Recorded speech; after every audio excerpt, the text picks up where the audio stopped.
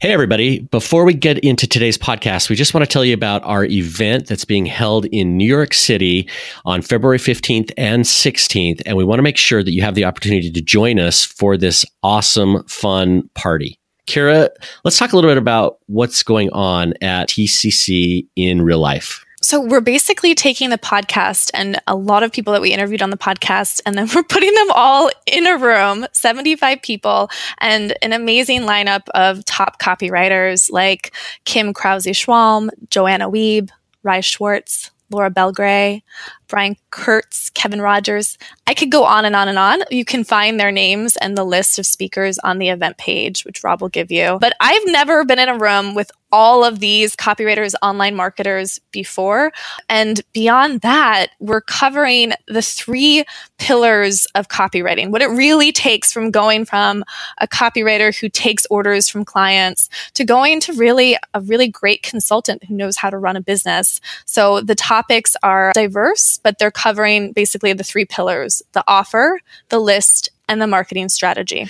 Yeah, this is a copywriting conference, but it's not the typical stuff that you read about copywriting, 10 new ideas for headlines that pull, those kinds of things. The people who are speaking have incredible information to share. So Kim Krause-Schwalm, for instance, is going to be talking about the way that she's beat the controls that she's run for companies like Agora and Boardroom, real life lessons that are going to be immediately applicable to the kind of writing that we all do every day. And Jason Henderson, who's an expert at marketing acquisition and email, the topic of his speech is 3 email copywriting secrets I discovered helping porn stars get tan in 1994. Like, you're not going to find that kind of stuff anywhere else at any marketing conference, but the takeaways are real. It's the stuff that we can use in our businesses every day. And really, for me, that's a huge part of why I'm excited to be there. And beyond the content, right? Like new content, our presenters are bringing in new presentations they've never shared before. Beyond that piece, there's the whole networking aspect. We've built this community. We've all helped build this community.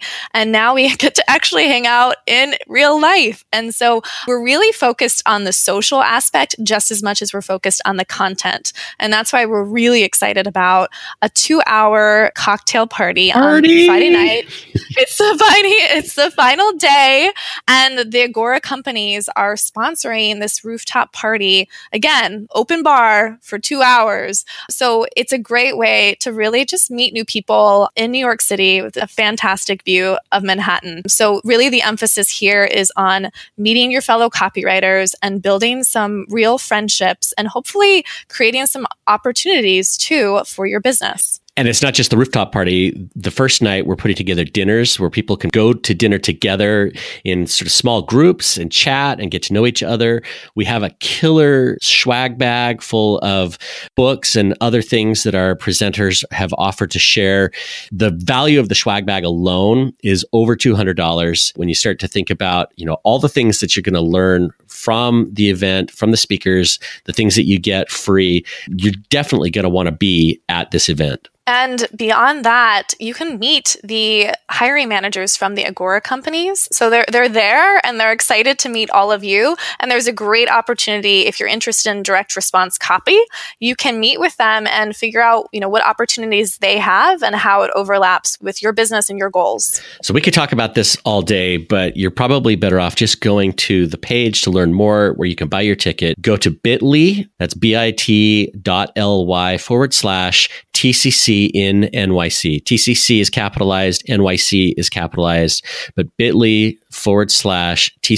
in NYC. You get all the details there. You can buy your ticket. You can even sign up for the extra event that we're having Saturday morning. It's just going to be a fun hangout in New York City with your fellow copywriters. It's all there. Find out more about it. And we look forward to seeing you in New York City, February 15th and 16th with the rest of the Copywriter Club.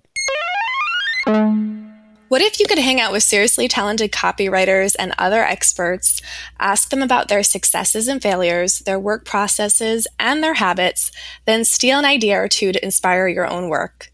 That's what Rob and I do every week at the Copywriter Club podcast.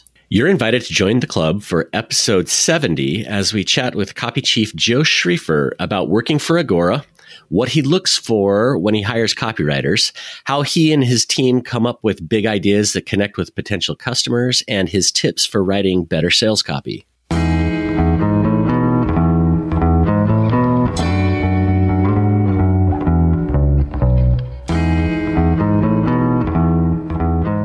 Hey, Joe. Hey, guys. Well, thank you very much for having me on. I could talk about this stuff for hours, so you're probably going to have to limit me because this is what I'm most passionate about other than my family and life. So you guys tell me where you want this thing to go. Yeah, let's give it our best shot, right? All right, Joe, a great place to start is just, how did you end up at Agora? What was your squiggly path like?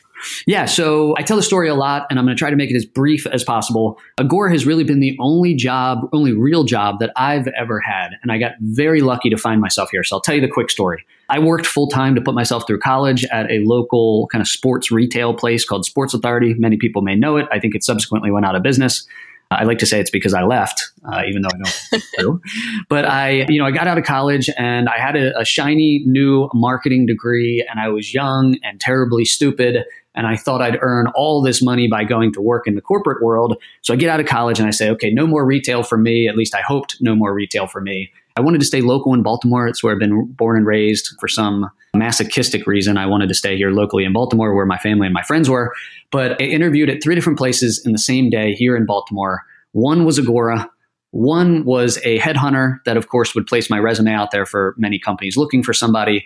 And then the third was a doctor's office, basically, to be a marketing assistant for a physician.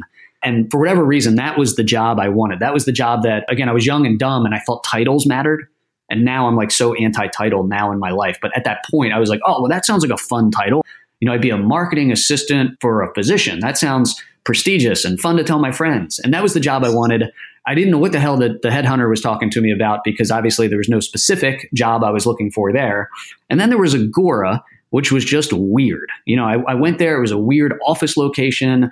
It's in a cool little area of Baltimore that I had never really been in my life with this amazing building. But I really didn't want that job because I didn't know what the hell they were doing.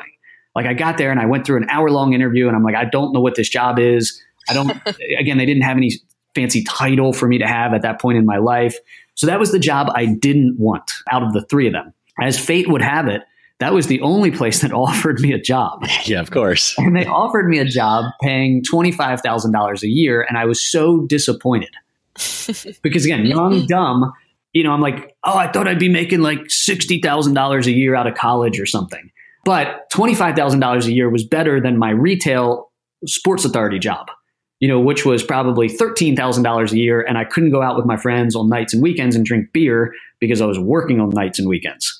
So Agora was like, hey, we'll pay you $25,000 and you only have to come in Monday through Friday. And I'm like, okay, I'll do it even though I don't want to do it. So as fate would have it, I found myself in Agora. And after a couple months, I still had no damn clue what I was doing. I had moved back home with my parents after college.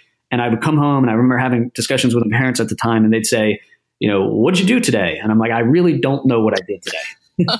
Within Agora, I was specifically working in the list rental department. So I, worked in the database and there'd be these people that would come in that would say, hey, we want 5,000 names of newsletter A to mail a direct mail package to, or 5,000 names of newsletter B. And I would insert a little query line of code into the database and it would spit out 5,000 names and they'd go to this customer. And I'd really have no clue what the hell we were doing other than I knew we did junk mail. That was basically it. And then after a couple months at Agora, someone showed me a marketing report because I wanted to know, like, what the hell happens when we're mailing all of these customers and all of these lists that I'm managing and all these lists that I'm renting? What is actually happening with this stuff? Does anyone respond to this junk mail? And I would remember looking at the promotions and I'd be like, wow, these things are crazy. Do you guys mind if I talk about some of the headlines that are a little bit more racy? No. Yeah, go for it. Go for it. We were mailing some health supplements at the time that the headline was like, an erection so hard you can hang a paint can on it. Wow. I'm glad I'd be to like, hear that. whoa, this is crazy. Or we'd be predicting the next financial market collapse. And I'd be like, this stuff is bananas. So I'd look at these bananas sales letters that we would be producing, and then I would never know what is actually happening when we send these things out. So as luck would have it, someone showed me how to run a marketing report. And I'm like, oh my goodness, like people actually respond to this stuff and people respond in droves to this stuff. So then I started becoming interested for the first time really in what Agora was doing. And then I became interested on why certain times we'd mail hundreds and thousands of promotions out to the customers and other promotions we'd mail once and never mail again. So what was making the difference? So that's when I first kind of discovered, the actual ideas behind these sales letters and how powerful these ideas could be. So I tried to leave Agora After I got the job, I tried to leave Agora twice. And again, no one would hire me again. So, really, as luck would have it, I found myself here because Agora was the only place that would hire me. And then I tried to leave twice and no one else would hire me. And then eventually I said, screw it. I like the company. I understand more of what we're doing. And, now it's become, apart from my family, it's become my life, really. And I'm amazingly thankful and, such gratitude that I found myself luckily here. And I moved on, quickly from that database position to working with inside a specific affiliate of Agora named Agora Financial specifically. And then when I was 27 or so, the gentleman who had founded Agora Financial, whose name is Addison Wiggin, basically said, hey, I see that you're working really hard and I think you're smart, generally smarter than what I was when I was young and dumb. And he said, do you want to run our business in Agora Financial? Do you want to run the day-to-day? And I was like, I don't know what I'm doing. And he's like, well, just go make mistakes and tell me what you've learned and tell me when you failed fast. So I was granted opportunity at 27 or 28 years old that I don't believe I should have ever been granted. And I made a gazillion mistakes. And luckily, I've had some successes along the way to end up talking to, you guys and the rest of this podcast and trying to help people learn from some mistakes I've made and, hopefully have a journey like mine's become in talking with you guys and your crew here today. I love your story and the path. I'm a little curious, how did you make the jump from list manager, which, is a great skill and I think something that a lot of copywriters ought to understand, but jumping from that to actually writing the copy within Agora, how did that happen? So when I was at the list management company, and it's another company owned within Agora named Namebank. So they're kind of the list management arm of Agora. So there I am, I'm working for Namebank. It's probably 2003, 2004 at the time. And they saw that direct mail wasn't as profitable as what it had been in the past 15, 20 years. And they were trying to make the transition to renting out some of Agora's email lists. So Agora had a big e-commerce event held at one of Bill Bonner's chateaus. Bill Bonner is the one who owns all of Agora and who founded all of Agora back in 1979. So Bill had a big e-commerce summit at a chateau that he owns in France. I was lucky enough to get invited to that e-commerce summit to try to figure out how this database company was going to transition into this e-commerce world. When I was there, I had met this gentleman named Addison Wiggin, who I just mentioned, who at the time was founding Agora Financial. So again, this is 2002, 2003, 2004, somewhere around there.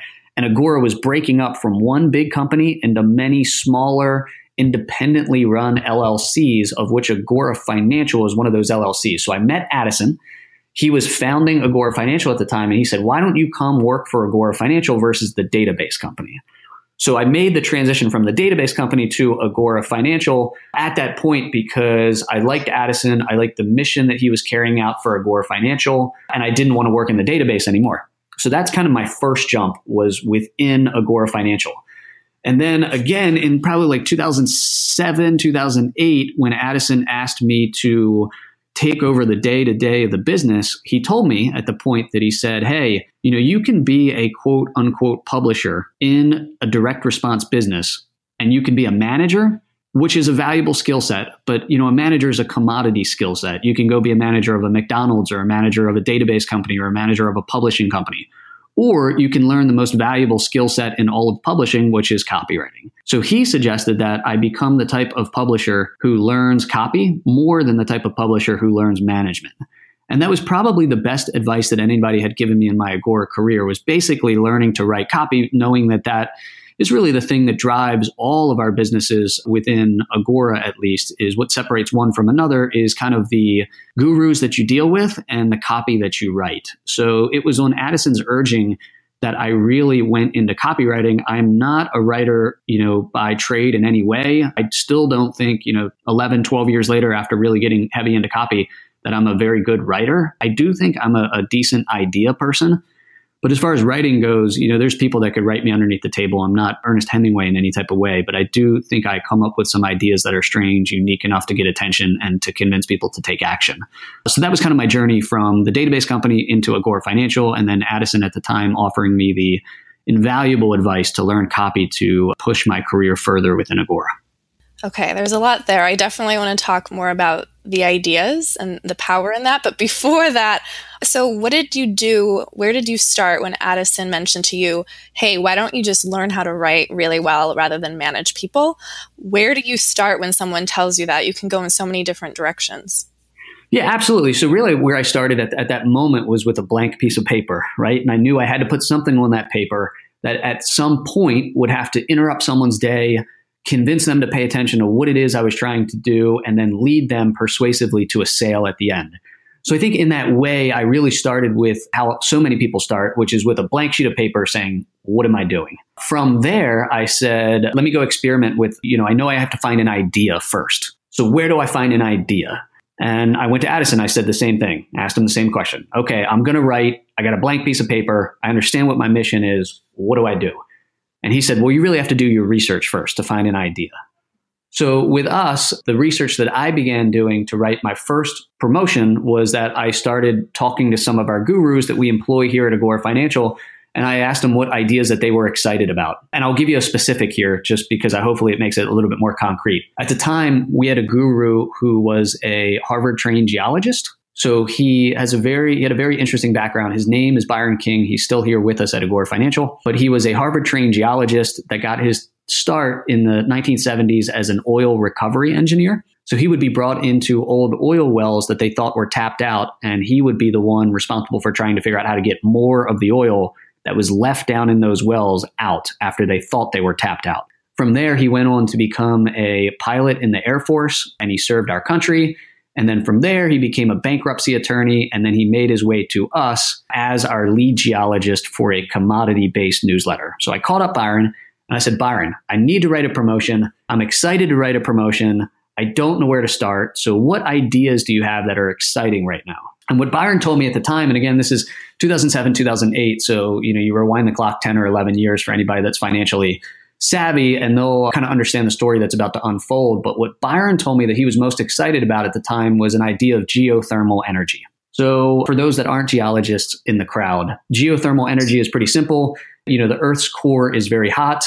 And if you can tap into that heat source by drilling a really long hole in the ground, you can put a pipe and steam comes out of that pipe. It can turn a turbine and you can power things through geothermal energy, thermal energy that's heated by the earth. So again, you find the hottest areas of the earth, you drill a big tunnel, you put a pole down in there, steam comes out of the pole, you put a turbine at the top, and it can power things. It's a very green energy source. It's a clean energy source. And at the time, oil prices were going bananas. So oil prices were going up, up, up, and people were looking for alternative energy sources. So Byron really turns me onto this idea and he says, look, I'm really excited about geothermal energy. So I said, okay, that's my seed of my idea. And because we deal in the financial markets, at the end of the day, we're going to ask people to pay us money to give them recommendations in the financial markets. So Byron had a couple stock recommendations that he wanted to give to people.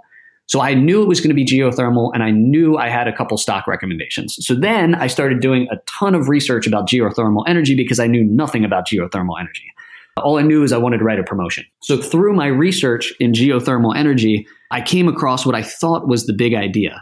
Geothermal energy was my core idea, but I didn't think it was a big idea. So I started doing a lot of research on geothermal, and I found out that there was a naval base in California called China Lake Naval Base that was heating and powering its entire naval base on geothermal energy. And at the time, they were producing so much geothermal energy that they were selling it back into the California electrical grid at a profit. So then I started researching this China Lake Naval Base and found out how heavily guarded it was, like every other naval base. And they had these 16-foot barbed wire fences and these guards that stood outside. So I thought of an idea, which would be an energy site so secret that not only did you need a top secret clearance to see it, but it was being guarded 24/7 because it had discovered this new form of energy inside this naval base. So that was kind of my hook of my idea. And I wrote a full-length sales package on that idea after doing tons of research. That was my hook. And then I went into how geothermal energy was going to change the world. And I had all these statistical studies. And then I teased the stock recommendations that Byron had. And I made an offer for the newsletter. So that was really how I got started, from nothing more than a blank piece of paper, knowing what I wanted to do, talking to people that were smarter than I was about a certain area, them giving me the seed of an idea, me going to do research to find a hook, and then writing the rest of the sales letter. So when you're in that process, how long does it take you to do the research? And how do you know when you've got what you call a big idea? Because I think a lot of us would be like, okay, let's start writing about, the geothermal well or the basics, and don't take it to that next level. So yeah, 2 questions. How long do you research, and how do you know when you get the big idea? Our anatomy of a promotion that we would produce in Agora Financial right now probably takes about 8 weeks start to finish. Of those 8 weeks, I probably spend 4 to 5 weeks just researching, purely researching before I ever put pen to paper. So research of ours takes a substantial amount of time because I'm always looking for that story that's so deep that's not being told that could really stop someone in their tracks. So one of the big mistakes that I see copywriters make, and I deal with so many copywriters, we have a team internally here of Agora Financial that's about 30 different copywriters. And then I've probably dealt with 40 to 50 freelancers over the past couple of years on top of that. One of the biggest mistakes that I see is that people begin writing before they've ever done a lot of research and before they know what their hook or their big idea is. So there's an Abraham Lincoln quote that I always use that I think describes copywriting perfectly as it relates to Agora and specifically Agora Financial. And the Abe Lincoln quote says something like, if you give me 5 hours to chop down a tree, I'll spend the first 4 sharpening the axe. Yeah. So I spend 4 to 5 weeks probably just research, going down every rabbit hole that I could possibly go down before I put pen to paper. How do I know it's a big idea? So this is the second part of that question. Luckily, internally here at Agora Financial, the big benefit that we give to all of our writers is that you're surrounded by effectively 30 other copywriters, just pure copywriters who are trying to do the same thing that you're trying to do. And the easiest way to know how your idea kind of sits, if it's a big idea, if it's not a big idea, is simply to talk to those other writers. So I encourage our guys, when you think you found an idea, just talk openly and out loud to all these writers. Pitch them your idea. Give them the 30-second, 60-second sales hook on your idea. Go talk to them, and get their comment and get their criticism and get them to help you sharpen that axe. And, the biggest way I think to know if you do have a big idea or a good idea is that you're going to be able to see it on someone's face immediately. Right. They'll get that proverbial aha moment, that you'll watch it on their face. So a lot of people don't like to give comment or critique or criticism because they feel mean doing it. So what happens is that, you'll pitch an idea to someone and they just stare blankly back at you. They don't say, hey, that's the world's worst idea. They just stare at you. And I tell everybody that if you get somebody just staring back at you, it's not a good idea. If you don't get the wow, it's not big enough. Exactly. If you don't get them saying, wow, tell me more. Right. Or beginning to inquisitively ask a lot of deep questions about that idea, then it's not a big idea. So for us, what I would say is that if you hit a road like that, or if you hit a roadblock like that, go back, do more research and pitch another angle or pitch another writer until you get people to say, wow, tell me more, or what do you mean by that? Or how do I invest in that? And you're going to know that after 30 or 60 seconds. So again, bringing it back to the problem that I see most copywriters make is most copywriters begin writing when that axe is not sharp. Mm-hmm.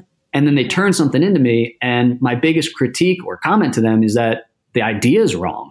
The writing might be brilliant, but the idea isn't brilliant. So what I always say too internally is that I can make an extraordinary idea work with ordinary words, but I can't make an ordinary idea work with extraordinary words. So a lot of people think that the writing matters so much. And for us, the writing doesn't matter as much. It's the expression of an idea, a good, big, captivating, emotionally compelling idea that matters much more than our writing. So 4 to 5 weeks probably spent on research, and then a lot of verbally pitching ideas to make sure that we get that wow moment before we ever really begin writing.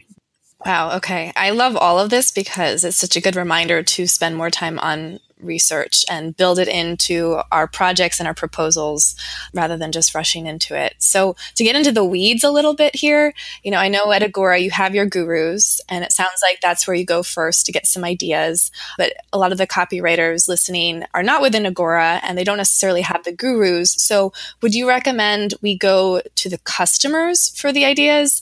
We go to the client?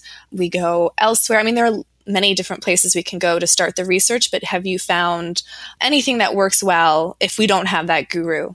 Yeah, I would say for us, and I'm not saying that this is a right or wrong process, I'm just telling you how we would do it. We rarely go to our customers to try to get the ideas. We really don't do that for two reasons. I'm a big fan of Steve Jobs. And I think if you've ever seen any Steve Jobs quote, he oftentimes says that the customers don't know what they want until you show it to them. Yeah. Right. And then the other quote that I'm a fan of is Wayne Gretzky, the famous hockey player. And when he was asked how he scores so many goals, he said something like, I skate to where the puck is going to be, not to where the puck has been. I think the customers have a hard time understanding where that puck is going to be. So coming back to your question, what we do is we go to all the news sources that the customers are reading. And we try to draw out the next story based on the news cycle that the customer's seeing.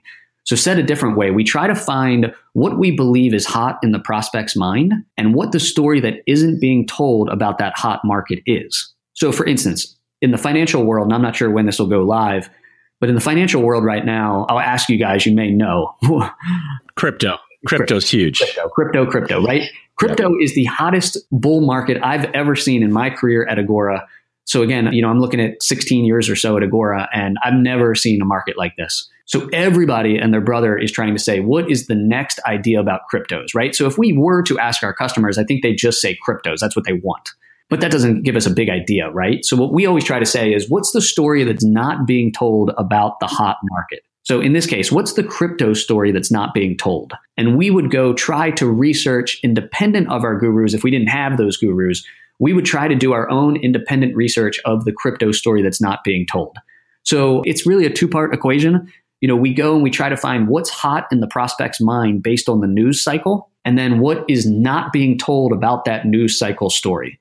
So how do we take it to the next level? How do we skate to where that puck's going to be? How do we shift that paradigm in a new, interesting way to where the news cycle might be in 3 or 4 months? So specifically for crypto right now, what we believe that where that puck is going to be in a couple months is not so much on crypto, because that's pretty much peak crypto right now. But we think it's going to turn to, in the financial markets, in the blockchain.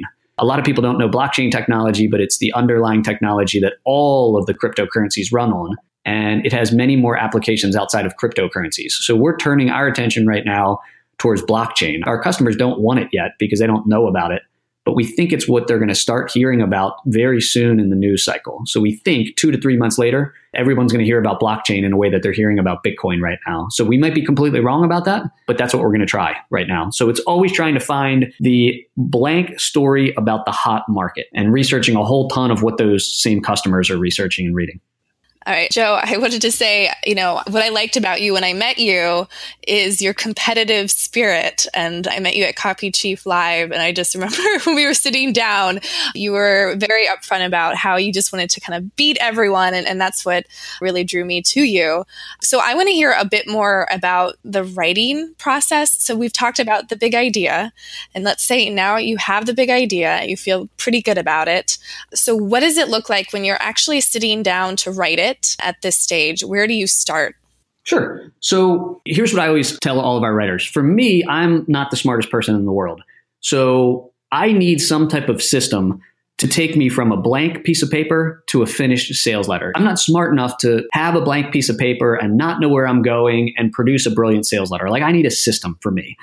So I've designed our system around a couple different parts of this process that I think take people from big idea conception to a finished sales letter much faster than literally staring at a blank piece of paper. So if you look at our writing process, like you just said, we spend such a considerable amount of time on the big idea itself. We do those verbal pitches. So step number 1 is to do the research. Step number 2 in the system is to do verbal pitches and to not begin writing, the actual writing part, until you get that wow moment. Step number 3 in the actual writing process is that we focus on headlines and leads, of course. So, we look at the headline complex and we say, go ahead and write a headline and go ahead and write a lead. Typically that we would define a lead as the first page or 2 of copy. So let's say the first 250 to 400 words. So that's step number 3. Once you have an idea, once you've talked to people out loud and gotten that wow moment, go ahead and write a headline and lead. And what we're looking for in the headline and lead is, does the headline have stopping power? So does the headline stop someone in their tracks, get them to pay attention, and get them to read the lead?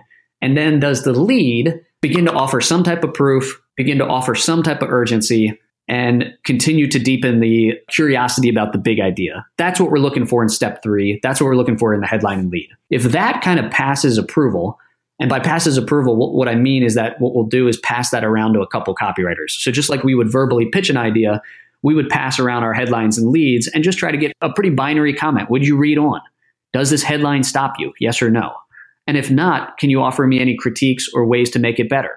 And if so, could I make it better in any type of way? So that's kind of step number 3 is going to be the headline and lead. Step number 4 is going to be what we call copyboarding. It's kind of like a storyboarding process that filmmakers use where they organize what scene in a movie has to be before a different scene. What we do in copyboarding is we take the storyboarding process and apply it to copywriting. So once you have your big idea, once you've pitched it, once you have your headline and lead, what we do is we sit around and we have about a 2-hour meeting on a copy board and we say, what are all the objections that reader is potentially going to have after hearing that big idea? And we list all the objections. Then we say, in what order, in which scenes of the movie do we have to organize those objections first before we organize other objections? So if you guys listen to Scott Adams at all, who is the creator of Dilbert, who has done an amazing job trying to study Trump's persuasion secrets that he used to win the White House. He just wrote a book called Win Bigly. Scott Adams says that people who are able to say stuff before the other party is thinking it are viewed as very likable people. So if you can anticipate what someone is about to say and say it before they say it, you typically find that you'll like that person or that person will like you. So that's what we're trying to do in copyboarding is to say, what are the objections? And let's find out a way to address those objections before the reader has them. Because once the reader has them, we may have lost them. So we sit around and we list all the objections, and then we organize the objections in an order that we think we have to overcome them. And then we turn those objections into benefit-driven subheads that essentially are the outline of our promotion. So that is step number 4, is from the headline and lead, we enter a 2-hour copyboarding meeting. We walk out of that meeting with an outline for the full promotion all the way down to the offer. The next step is that once the promotion is written, so we go ahead and the copywriter goes away, a week or 2 or whatever it might be. For us, we typically find the writing process to be fast at that point because the big idea is there, all the research is done, and all we're doing is filling in between the subheads. We're putting more flesh to those bones of those subheads to overcome those objections within those sections. And then when that is done, we do an out loud read. So we gather the same 4 or 5 copywriters back and we read the promotion aloud. And we ask that everybody in the room stay silent, but make notes on the paper. Make notes of anything you find confusing, anything you find intriguing, anything you find boring. And then at the end of that live read, which our promos typically run anywhere from about 5,000 words up to maybe 20,000 words. So the average live read is probably an hour and 15 minutes. Out of that meeting, the writer gets 4 or 5 printed promotions back from the people in the room, all with comments on them. And they can look at them and say, if everybody found the section on page 2 confusing, then I'm going to rewrite that section. If everybody found the idea on page 18 intriguing and they're asking me to move it up, I'm going to move it up. From there, we do have a large compliance team because at that point, they'll have a final draft and we deal in the financial markets. So we send that to a compliance team. The compliance team says, you can say this, you can't say that in the financial markets. And then we put it into production and then we test it. So that whole week or that whole process is probably about an 8-week long process. But just to summarize again, from a writing standpoint, step number 1 is the research, which should form the big idea. Step number 2 is verbal pitches. Step number 3 are going to be headlines and leads. Step number 4 is going to be an outline/copyboarding process. Step number 5 is going to be to fill that outline in with copy to get a first draft. Step number 6 is going to be a live read. Step number 7 is going to be a final draft based on that live read. And then everything after that is going to be some type of production. Nice. How many promotions do you guys have going on at one time? And what are all the moving parts? I imagine that once you've got the sales page in place, that there are dozens, maybe even hundreds of emails or other promotional things that you're doing to promote the sales page itself. What does that all look like? So we at Agora Financial write a ton of copy. And again, this is slightly different than other Agora divisions. We produce somewhere north of about 2 times as much copy as any other Agora division. So last year in 2017, we probably put out 150 different sales letters. Wow. Like start to finish different sales letters, of which again are anywhere from 5,000 words to 20,000 words. At any given moment, probably 20% of those are working. So, we probably wrote 30 promotions that worked last year. And by working for us, we either mean that if it's a front-end promotion whose goal is to bring new customers into our business, working means that at some point it's probably bringing in more than 10,000 new customers total. And if it's a back-end priced north of like $1,000 for us in the financial markets, simply meant to monetize our internal customers, anything above, let's say, $1.5 million, a $2 million package would be considered a working package for us. So when you combine those two, we probably have 30 different promotions at any given moment that are working. What we do after we write the sales letter is we have a very, very, very large traffic driving team who tests that particular sales letter as many places as they could possibly find. So we'll take traffic in any way as long as it's qualified traffic. So like you're saying, we have hundreds and hundreds of email drops that we rent every single month. So the copywriter is asked to provide short email copy that are teaser copy, basically to get people to click into the full-length sales letter. We test those via email. We look through click-through rates, obviously, as the guider of if that particular email is working or not to lead into the sales letter. We have a couple Facebook and Google experts, of course, that are running all the traffic on Facebook and Google and going back to the copywriter and asking for the particular ad specifications that Google or Facebook may allow. We have a whole affiliate program. We probably have 250 to 300 affiliates that are promoting our stuff at any given moment. So one thing that I would say for any copywriters that are listening, if you're in the freelance market, or if you think a full-time job with a company like Agora Financial or Agora or one of our competitors externally would be helpful, one of the questions that I don't get asked ever by a copywriter that everybody should be asking, every copywriter should ask this question if they're looking at doing client work, and no one asked me this, is what do you do to drive traffic? Every copywriter should ask that, because for us, we find that in Agora, I've seen a certain sales letter convert at a certain rate. Let's say we get a sales letter converting at 5% to cold traffic. Where that promotion scales or where that copywriter earns a significant amount of royalties is dependent upon the traffic driving team. I've seen other promos in Agora by other Agora divisions that I don't believe have as robust traffic driving teams as we do at Agora Financial.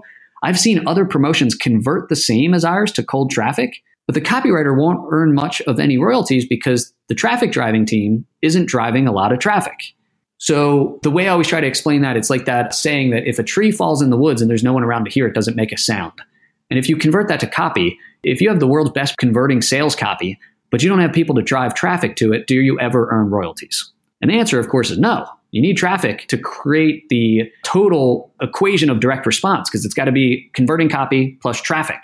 So one of the things that we've done at Agora Financial is I knew that in order to have the best copywriting team, I needed the best traffic driving team.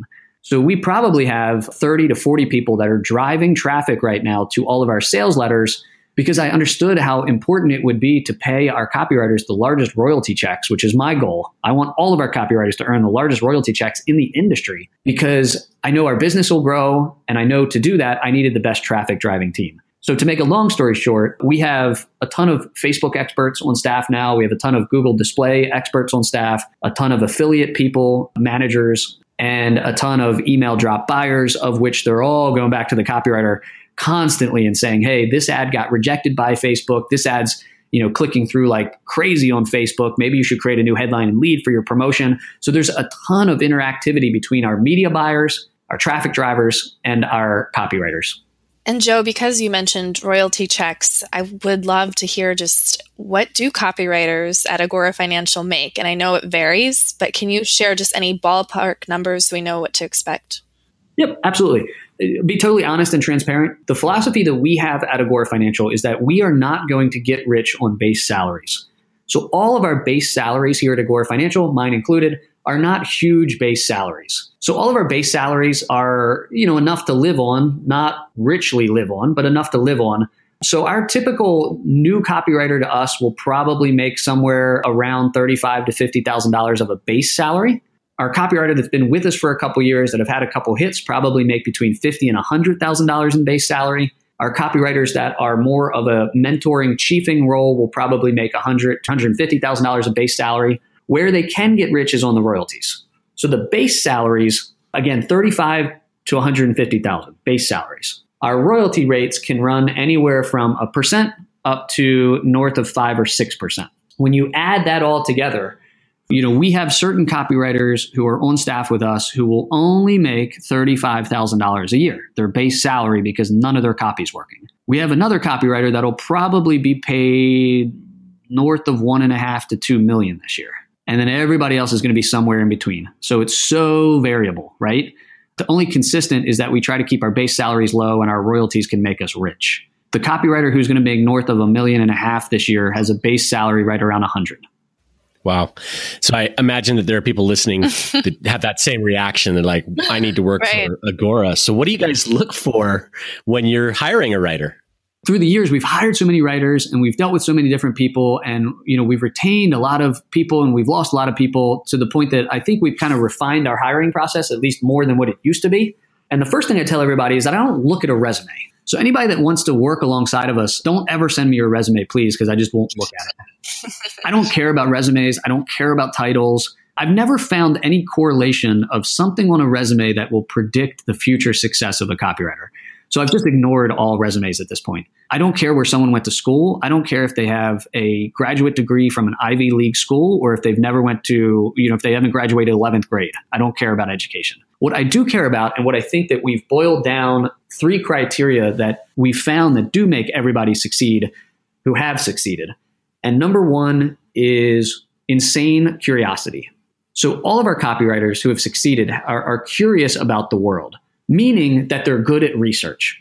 They don't take the mainstream viewpoint as gospel, that they look at things in the mainstream and they say, I'm curious about that. Why is Bitcoin going up? So Bitcoin's going up. We all know it's going up. Cryptos are going up. But why is that the case? And do I think that's going to continue? And I'm going to go do a lot of research on that. So curiosity is the number 1 thing that we always look for, curiosity. The number 2 thing that we always look for is work ethic. I have not met a lazy copywriter that succeeded with us so far. Because for me, maybe if you're the world's most brilliant person, you can be lazy. But again, for me, I'm not. I find myself, I think I'm very average as far as intelligence. I always tell everybody that my wife beats me at Jeopardy at least 50% of the time. But the only thing I've got that I think I have above my competition is that I'll outwork anybody. I will work harder than anybody because I want it more.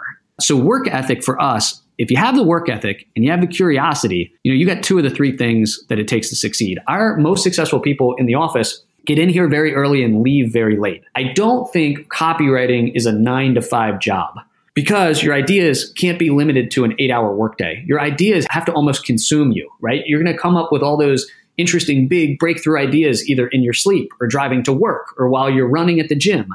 Not that you have to be a workaholic, but you have to be thinking about your craft all the time. So work ethic is number 2. And the third thing that we always look for is the ability to fail without feeling like a failure.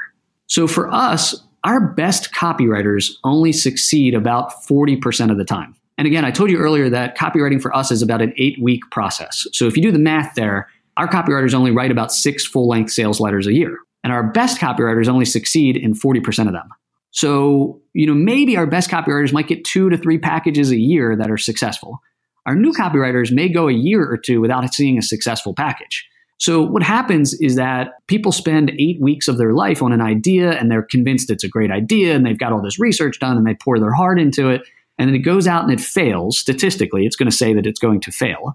And then people feel like a failure. They can't get back up on that horse and they can't say, let's go at it again. And they get gun shy. So the way I always explain this is, did you guys see the movie Top Gun? Oh, yeah. Okay. Too many times. Too many times, right? I don't know how old you guys are. I'm 38, and that was like my youth growing up was Top Gun, right? So if you guys remember, there's a scene in Top Gun where there's Maverick, who's Tom Cruise, and Goose, who I don't know his name, but Goose is the co-pilot, and they hit the eject button, and the top of the F-14 windshield pops up, and they both eject out of it, and Goose hits the top of the windshield and goes and dies in the ocean, right? And Maverick can't re-engage. Maverick tries to go up there and fly the plane again. And Viper, who's he's like the sergeant or something like that. I don't know the military term, is down there on the ground watching Maverick up there trying to fly the plane. And Maverick won't engage the enemy because he's so damn scared of what happened to Goose. That's the same thing that happens with a lot of people that we onboard is that they fail, they die on the copywriting vine and they have trouble getting back up at it. And they have trouble re-engaging. So the people who succeed with us are people who fail but don't feel like a failure. People who fail and say, what did I learn from this? How do I do it better next time? I'm going to be depressed for a day and I'm going to get over it and get back up on that thing and try it again. The people who don't succeed are people who say, oh my God, I'm scared. I don't want to pitch ideas anymore. I'm looked at as a failure. People are going to hate me. Everybody had such high hopes for this package. So that's the third thing, is the ability to fail without feeling like a failure. So those are the three things that we look for: insane curiosity, work ethic, and the ability to fail without feeling like a failure. If people have those things, no matter their education, no matter their past copywriting experience or ability, I am convinced their lives are changed by joining something like Agora Financial or one of our competitors that may have a similar type of copywriting training program, whatever it might be, because those are the things that I think it takes to succeed as a copywriter in our style of business. Joe, when you're talking about failure, do you guys take a failing sales page and tweak it to try to, make it perform better? Or do you just look at it and say, this is a wash, let's get rid of it, let's start over? It depends on the response. So if something is an absolute bomb, we pretty much say, let's ignore it. We're going to forget about it. Let's go back to the drawing board. And I'll give you a specific here in just a second. If something is kind of middle of the road for us, we may play around with it. We may try a bunch of different email creative. If one of the email creative pieces of copy gets an enormously high click-through rate, we may go re-headline and lead the promotion. So to give you some specifics on that, again, for us, all of our front-end promotions, we test internally to our house traffic first because it's cheap and it's easy and we can get to it fast, right? So if someone has a front-end promotion for us, we test it to our internal traffic and we drop an email. And pretty much if it gets less than 1.5% conversion rate, we forget about it forever. If it's like 1.5% to a 2.5% conversion rate, we'll probably tweak it. If it's 2.5 plus, we'll probably run with it as it is because it's a good enough sales letter. So the answer is it depends on really where it falls in that sliding scale. Beneath 1.5%, we're just going to ditch it and say, we tried, let's go back at it with another idea. Anything in the middle of the road, we'll tweak and see if we can finally find it. If after 5 or 6 times of tweaking it, we can't find it, we'll drop it and move on to the next one. Joe, before we wrap, I would like to hear about what you're looking for right now. Are you hiring new copywriters, and what do you need specifically at this time? Yeah, so we have found in our business, I believe there's almost a direct correlation between building a copy team and watching our business grow. So we have been very lucky over the past couple of years. Just to kind of throw some specifics about our business out. Let's see, 3 years ago, we did something right around 51 million gross for our business. 2 years ago, we grew that to 80 million. Then we did 140 million the year after that. And we just passed kind of the 240 million mark in 2017. That's crazy growth. Nice. It's crazy. I'm always thinking it's going to end and plummet back down to earth like the crypto markets. So I'm very, cautious about our hyper growth. But if I could correlate it to anything, it's because 3, 4, 5 years ago, we really started from scratch and building this copy team. And now again, we have 30 copywriters and I got 11 new writers that are coming in and have just started. So that team will quickly go up to 41 copywriters totally. So I'm not going to slow down the hiring of copywriters because I do think that the correlation of business growth has been perfectly correlated with the growth of our copy team. So I'm always at any moment looking for copywriters that potentially would like to have their lives changed to join us. And if they have those 3 things, I'd love to hear from them. And again, I don't care about pedigrees. I don't care about previous samples or other sales letters or anything like that because I'm confident that if they have those 3 things, it'll work with us. Maybe it works faster than it does if they do already have tons of copywriting experience than what it would take if someone doesn't have any copywriting experience.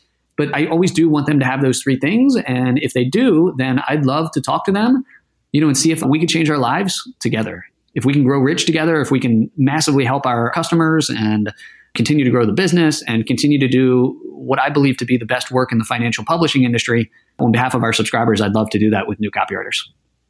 Do you guys have opportunities for writers who don't want to do sales copy in particular? They want to focus maybe more on content type work? We do. We don't attach royalties to those type of writers just because it's harder for us to measure in our business directly the sales that come from such writing. But we're always looking for writers in general. So we have a ton of gurus that we work with that you guys previously mentioned and I was telling the story about. A lot of the gurus are people that have amazing experience in life in a specific asset class of finance. Like the gentleman I mentioned earlier was named Byron King. He was a geologist. Some of the gurus aren't the best writers. So we do oftentimes have the need to have a writer come in, listen to what a guru's saying, and try to translate that on paper to persuasively deliver that idea to existing subscribers. So we would call those more internally like a managing editor of a publication or something like that. The compensation is much different on that because, again, we have a hard time giving royalties on that because we can't directly attribute it to sales. But we are always, of course, looking for those type of writers as well. So anybody, that could clearly communicate an idea to a potential customer of ours by listening potentially to a guru's ideas and putting them into a clear, concise format that's digestible, we always have room for those writers as well. And for anyone who is interested, should they email you or go to a specific website?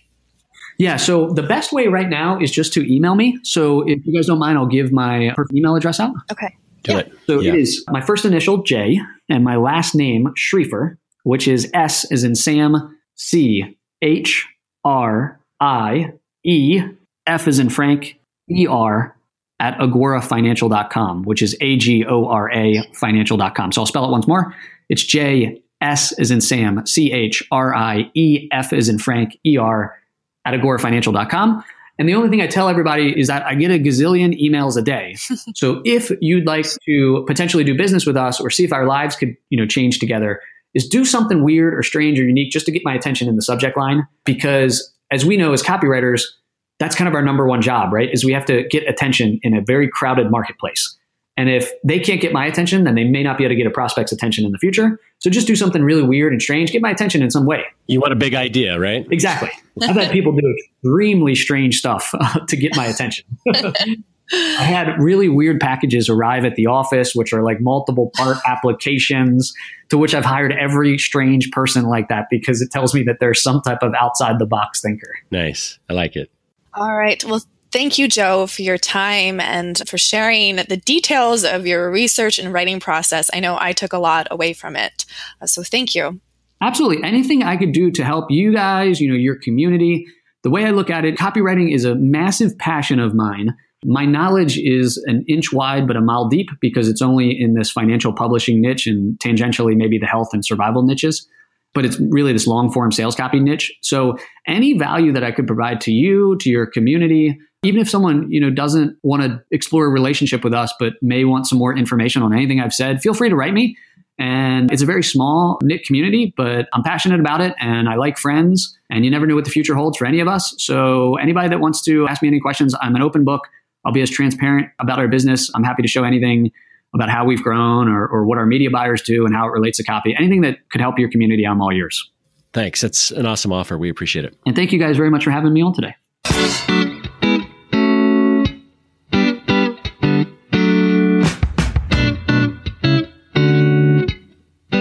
You've been listening to the Copywriter Club podcast with Kira Hug and Rob Marsh. Music for the show is a clip from Gravity by Whitest Boy Alive, available in iTunes.